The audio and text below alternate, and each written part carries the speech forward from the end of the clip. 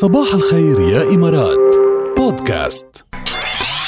عيش بصحة. بنعرف انه هلا في كورونا، وبنعرف انه كمان عم بيصير في نزلات برد، عم يصير في رشح وقريب. فطبيعي ما هو هيك العالم عم بتضيق. هيك العالم عم بتضيق. طب كل ما يحس مثلا براني نوز برشح مثلا شحرقة الزلعين بكده، طب ما هيدي عوارض بتصير بالقريب. اوكي بتصير وهلا القريب هاي ايامه 100% البرد وكذا والشتاء، ويعني الناس في ناس كل سنه لازم يجربوا مره او مرتين.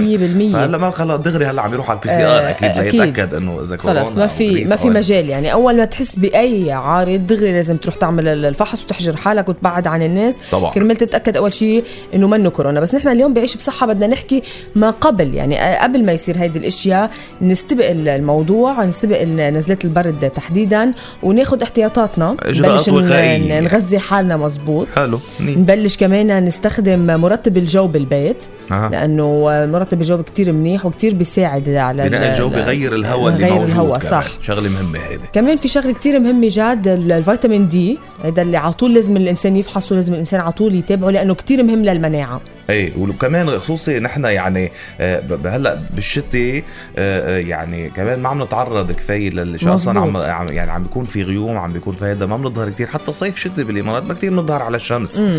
نحن فعنا دايما مشكله قصه الفيتامين دي، فدايما نفحصوا مستوياته، واذا كانت مستوياته واطيه لازم نروح على حلول انه ناخذ الفيتامين دي. وفي حدا في اشخاص ما بتحب تاخذ البيلز، تروح تفتش على المأكولات اللي فيها فيتامين دي وتكتر منها.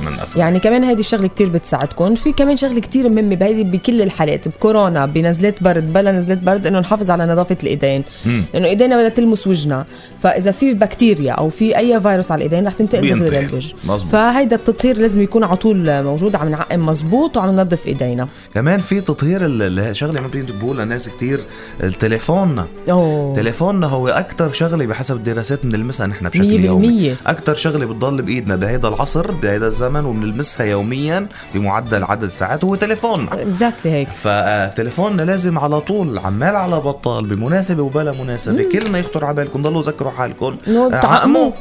اوكي يعني شغله كتير مهمه، بيحمل كتير لانه بكتيريا وقصص كتير بيحمل. ولا اسهل من هيك جاد اصلا، يعني كلنا حاطين له كفر وكلنا حاطين له البروتكشن، يعني فالتعقيم ما راح يأذي للتليفون.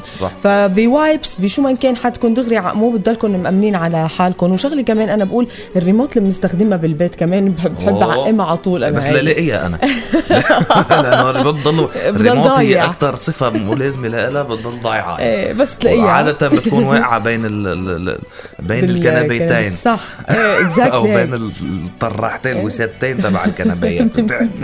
ليش بتقعدون ما بعرف، وما حدا بيلاقيها، يعني ما حدا بيعرف. واخر شغله من شدد عليها هي الراحه والاسترخاء. لازم يا جماعه على طول ضلكم هيك هاديين رايقين وما تعصبوا. نعرف قد التعصيب بيخفف من المناعه. الناس بتهمل هيدي الناحيه، انه نحن لازم ناخذ القسط الكافي من الراحه بشكل يومي، والنوم المزبوط كمان، النوم الصح. وحتى بالنهار لازم ناخذ الراحه المزبوطه ونقضي الكواليتي تايم مع حالنا، بعيدا عن اي انشغالات جسديه او يعني ذهنيه حتى.